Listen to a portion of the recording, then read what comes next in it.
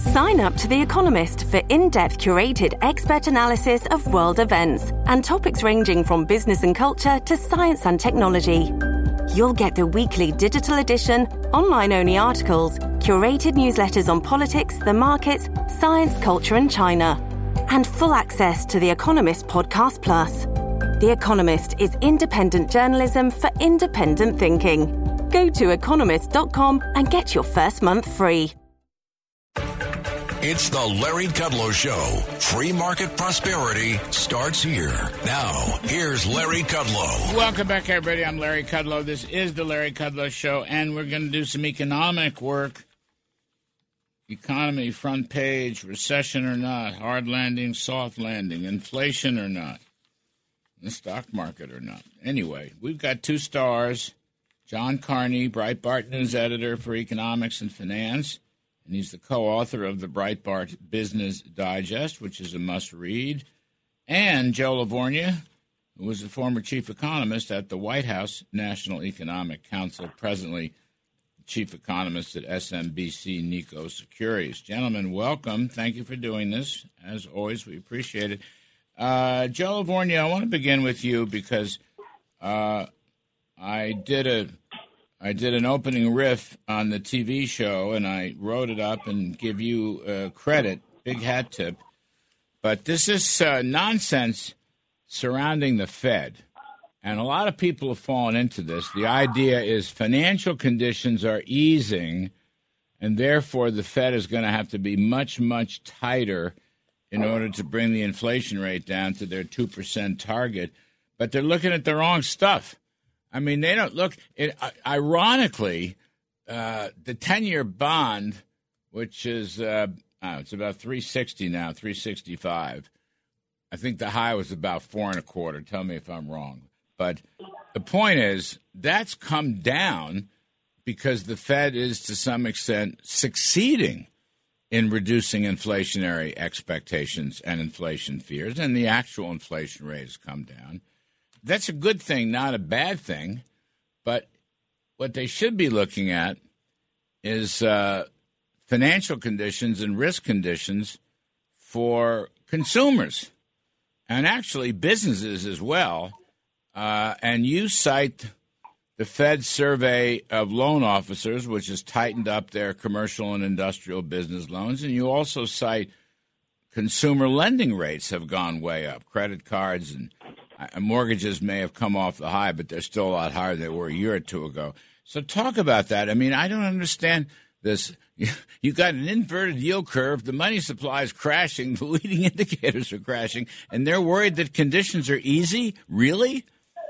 Larry, you just summed everything up perfectly for me.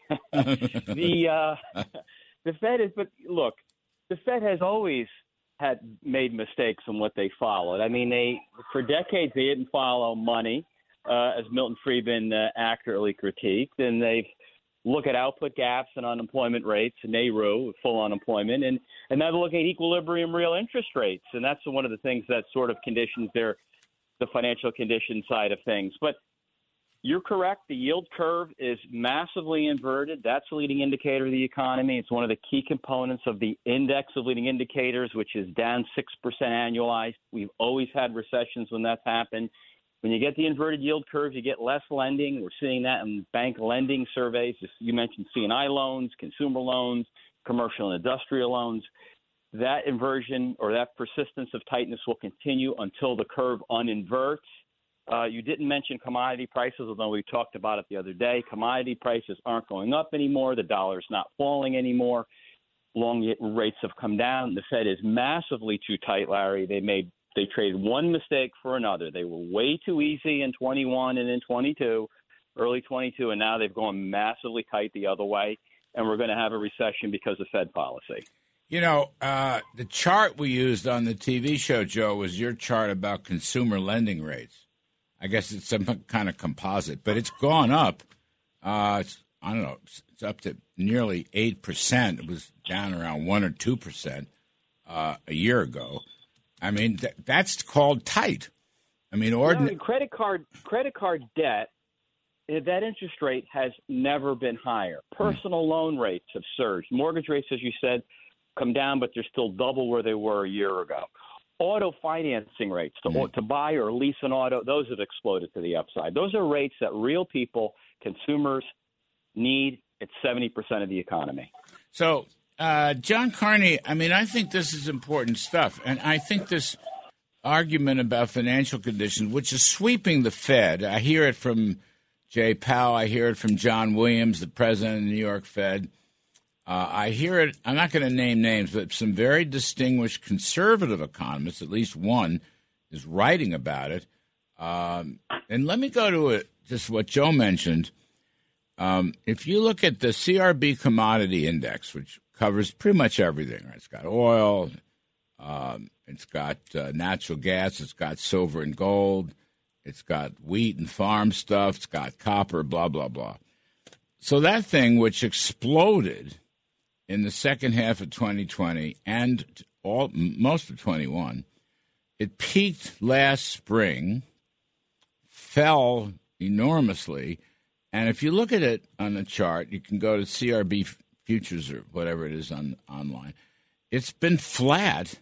Commodity prices have been flat for 6 months, 7 months. Now, I would argue not only is that a leading indicator of falling inflation, but it also shows the fundamental value of the dollar, what used to be called the commodity value of the dollar. That was an academic discipline used years ago by Wayne Angell and Manley Johnson and Robert Heller, who's still around, to be on our show next week, as an indicator of inflation and the true value of the dollar. So I don't see this, easy financial conditions, John Carney. Maybe you disagree. I don't disagree. In fact, I quoted Joe in last night's Breitbart Business Digest extensively on this. And so I'm glad to get to be on the show today with him. One thing I do think that we have had a lot of tightening. The problem I have, though, with the thesis that it's too much is that I think we're still seeing a lot of inflation. Last month we had we just had the Manheim wholesale car index tick up a lot. We're seeing. I don't believe that we're going to continue to see soft wage numbers. I think those are going to go up. So I think what we've seen is inflation come out of the goods sector of the economy. And we're, in fact, probably going to get disinflation there, maybe some deflation in some categories. Housing prices are going to go down. We're pretty soon going to be in a year-over-year housing price decline. So I do think that we're losing it there, but I think we're going to see it in the services sector. And I think this is what Jay Powell's worried about, is that the services sector inflation is going to continue to push this along. We solved a lot of the supply chain problems. There may be some pressure as China comes back online for some commodities, but I think we're going to still be facing inflation at least through the first half of this year. I don't think we're on the verge anymore, and this is a change for me. I thought we were going to have a recession first half of this year. I don't think that's happening anymore. I don't think a recession is escapable, but I think it's now pushed off to second half. It is true. I mean, I'm looking at the Cleveland Fed. It's your favorite indicator, John Carney. Median CPI through December 2022, last December for the 12 months, is 7. The actual CPI is 6.5, and then the CPI less food and energy 5.7. So they're still pretty big numbers. They're not 9, but they're still high. The Fed wants 2. But I guess the question is, and Joe mentioned Milton Friedman. I loved Milton. He was wonderful to me. He taught me a lot. I knew him quite well. Monetary lags are long and variable. That's always the issue here, isn't it? These other indicators we've been discussing, money, inverted yield curve, leading indicators and so forth, and I will use the commodity markets. They're maybe telling you the inflation. I don't know how low it's going to go, but it's going to drop a couple more, 3 more points, something like that. And they got to be very careful here. It's just that, look, if you look at the wrong stuff, you're going to make the wrong policy decisions. And this financial conditions thing is baloney. I mean, you can't look at the stock market is rallying. I had Ed Yardeni on the show. It's been rallying modestly since last October. But that doesn't mean the Fed is failing. I think that rally is because the Fed's succeeding in bringing inflation down. That's right. I think that a huge part of the rally has been people being convinced that inflation, that we've sort of broken the back of inflation. We saw, very mild numbers in November and December. So people think, okay, inflation won't be that bad, which means the Fed can pause, which means stocks can go up. I think that's right. I think that we're having it worked. The Fed won rally is the way I put it, not a market fighting the Fed necessarily, but a celebration that we had very good inflation numbers in November, December. My worry is what happens next week if we get a much hotter number. And if you look at my other favorite indicator, the Cleveland Fed, it's all out of Cleveland, the Cleveland Fed nowcast of CPI. Yes. That's a big uptick from what, we saw a negative number month to month in December. It's up at, I think, 0.4 for January. If we see a number that comes in even higher than that, 0.5, 0.6, I think that the market, then you may get a little bit of a panic as people say, okay, the Fed actually hasn't won yet. I mean, Joe, so much of this is gut reaction, but, let them go to 5% or 5.25% and just leave it there. They don't have to keep rate. I mean, just leave it there. The one thing that the market, I think, is completely wrong, and I don't know if it's the market, but I think it's these Wall Street gurus, yourself excluded. Just leave it there. You don't have to cut the rates. You should, in other words, don't go stop and go or go and stop. Be steady. The thing, Larry, is, that's what they're going to try to do. But here's the problem: the yield curve is inverted. The 2-year to 10-year spread got to almost minus 85 basis points this week. And that's with the funds rate only at 4.5. If you go back to when it was more inverted in the early 80s, the Fed funds rate was around 16%. So today's inversion is historic when normalized for rates. The problem, I would say, pushing back against the narrative Fed keep rates on hold longer, is that inverted curve is causing financial disintermediation, which is why that senior loan officer survey is so important, because the longer that curve stays inverted, the less credit will flow to the economy. And when the Fed realizes that, it'll be too late. So you'll go from the boom to the bust, and it happens very quickly. So the 10-year, I think, should be up around 4.5%. That's what I would say. Leave it up there. I think it got a little bit irrationally exuberant. It's starting to edge back up anyway. It got to, 335 or something. Now it's 365 or something. So let it go to 4.5%. By the way, historically, that's a nice rate.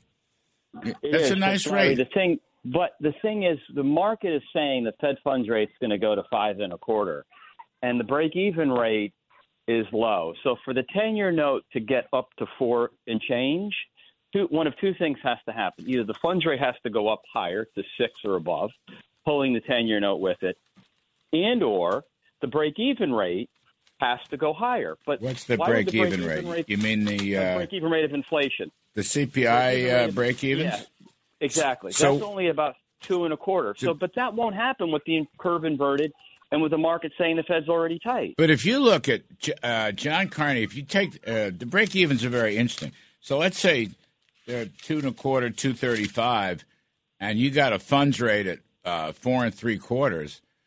What does that mean? That means the real Fed funds rate has really gone up a lot, and that is tight, not loose.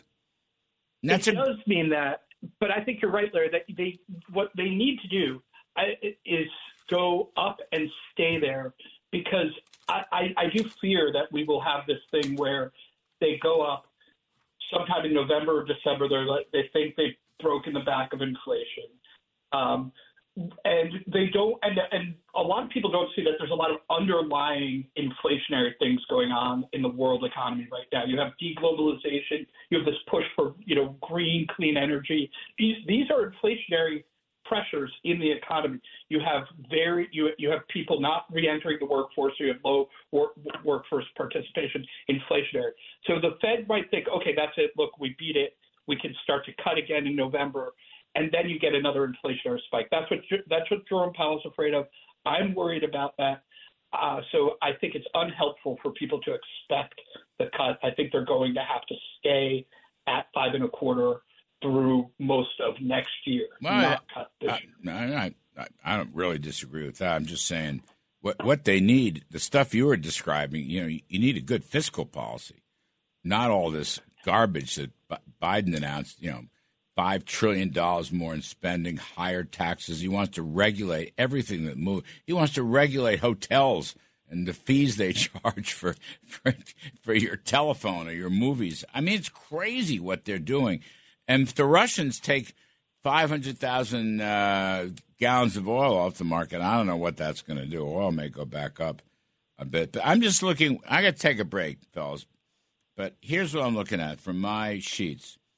The 10-year closed at 373, okay, and the break-evens closed 234, okay? So that's inflation expected inflation. So that is a very positive, even out 10 years for the first time in a while, it's a positive real rate. It's only 36 basis points. I have that right. No, it's actually 1.39% positive real rate. Now, the real rate could go to 2 or 3. I get that. But, that's a big change, Joe LaVorgna. Those real rates were deeply negative for quite some time, indicating loose money. Now the real rates are going up. The short end of the curve, if I take the 2-year break-evens, is 274, and I go up against a 2-year note is 450, that's a high real rate. So in other words, I'm just still arguing financial conditions are not loose. They're actually rather tight. That's all I'm saying. And geniuses who are saying that, just because the bond is rallied a little bit, they're wrong. It's a misread. It's a total misread. Anyway, let's take a break. How about that? We'll calm down this whole thing. We got Joe LaVorgna, and we got John Carney, and I'm Kudlow. We're trying to figure this whole bloody thing out. Here's what I know. Everything Joe Biden said Tuesday night, the State of the Union, was inflationary, and it was recessionary. Everything he said, every sentence, every comma, every semicolon, which he probably couldn't read, every dotted I and crossed T. The whole thing was inflationary and recessionary. There wasn't a single element of growth in that entire 70-minute garbage, dishonest speech that he made. The good news is the markets didn't react to it because they know the Republicans will kill the bad stuff. I'm Larry Kudlow. We'll be right back. This is the Larry Kudlow Show. With the debt ceiling crisis looming, plus recession, people are looking to protect their assets. And one place they're looking, myself included, is Swiss America, a trusted leader in precious metals for 40 years. Demand for silver is soaring for military, solar, electric cars, and tech use. Yet it's attractively priced, making now an opportune time to call my friends at Swiss America like I did. To help you get started, Swiss America is offering my listeners beautiful U.S. silver walking Liberty $half at the amazingly low price of $12.50 each delivered. That's $12.50. Limit $250 per customer while supplies last. To reserve your silver coins, call or text 800-289-2646 or just visit SwissAmerica.com/Larry. That's Silver Walking Liberty $half for just $12.50 each, delivered to your door while supplies last. Help protect your assets today. Call or text 800-289-2646 or just visit SwissAmerica.com/Larry. Now, back to the Larry Kudlow Show. Welcome back, folks. I'm Larry Kudlow. We went long, so this will be short, but we got John Carney at Breitbart, and we got Joe LaVorgna, now SMBC, Nikko Securities, formerly White House. So let's just think about this for a minute. John Carney, recession or not? What do you think? I do think recession, definitely. It just depends on timing. We're not going to get a recession very soon. A big question is what happens after this next hike? So if the Fed goes and when the last hike is. So if they just go to 5%, I don't think we get a recession this year. If they go to 5.25 or 5, if they go even further than that, probably this year, but not till the second half. Yeah, I was reading your piece, The Rise of the No Landing Scenario. You know who uses that? Ed Yardeni. He calls it no landing. Joe LaVorgna, recession or not? Recession, Larry. The yield curve in its 80-year history has never normalized with the 10-year note selling off. It's always been because the Fed realizes it's too tight, then it's too late, and they have to cut a lot, and the cycle starts anew. You know, that by itself, and the Fed model, the New York Fed model was the 3-month T-bill and the 10-year, right? And that model has a really good record. Inversion shows tight financial conditions. So I don't know what these people are talking about. Gentlemen, you're terrific to help out on a Saturday. John Carney of Breitbart and Joe LaVorgna, now at SMBC Nikko Securities. I'm Kudlow. Other side of the break, I want to talk a little bit about China. China, our mortal enemy. Make no mistake about that. Shoot down their balloons and whatever. I'm Kudlow. We'll be right back.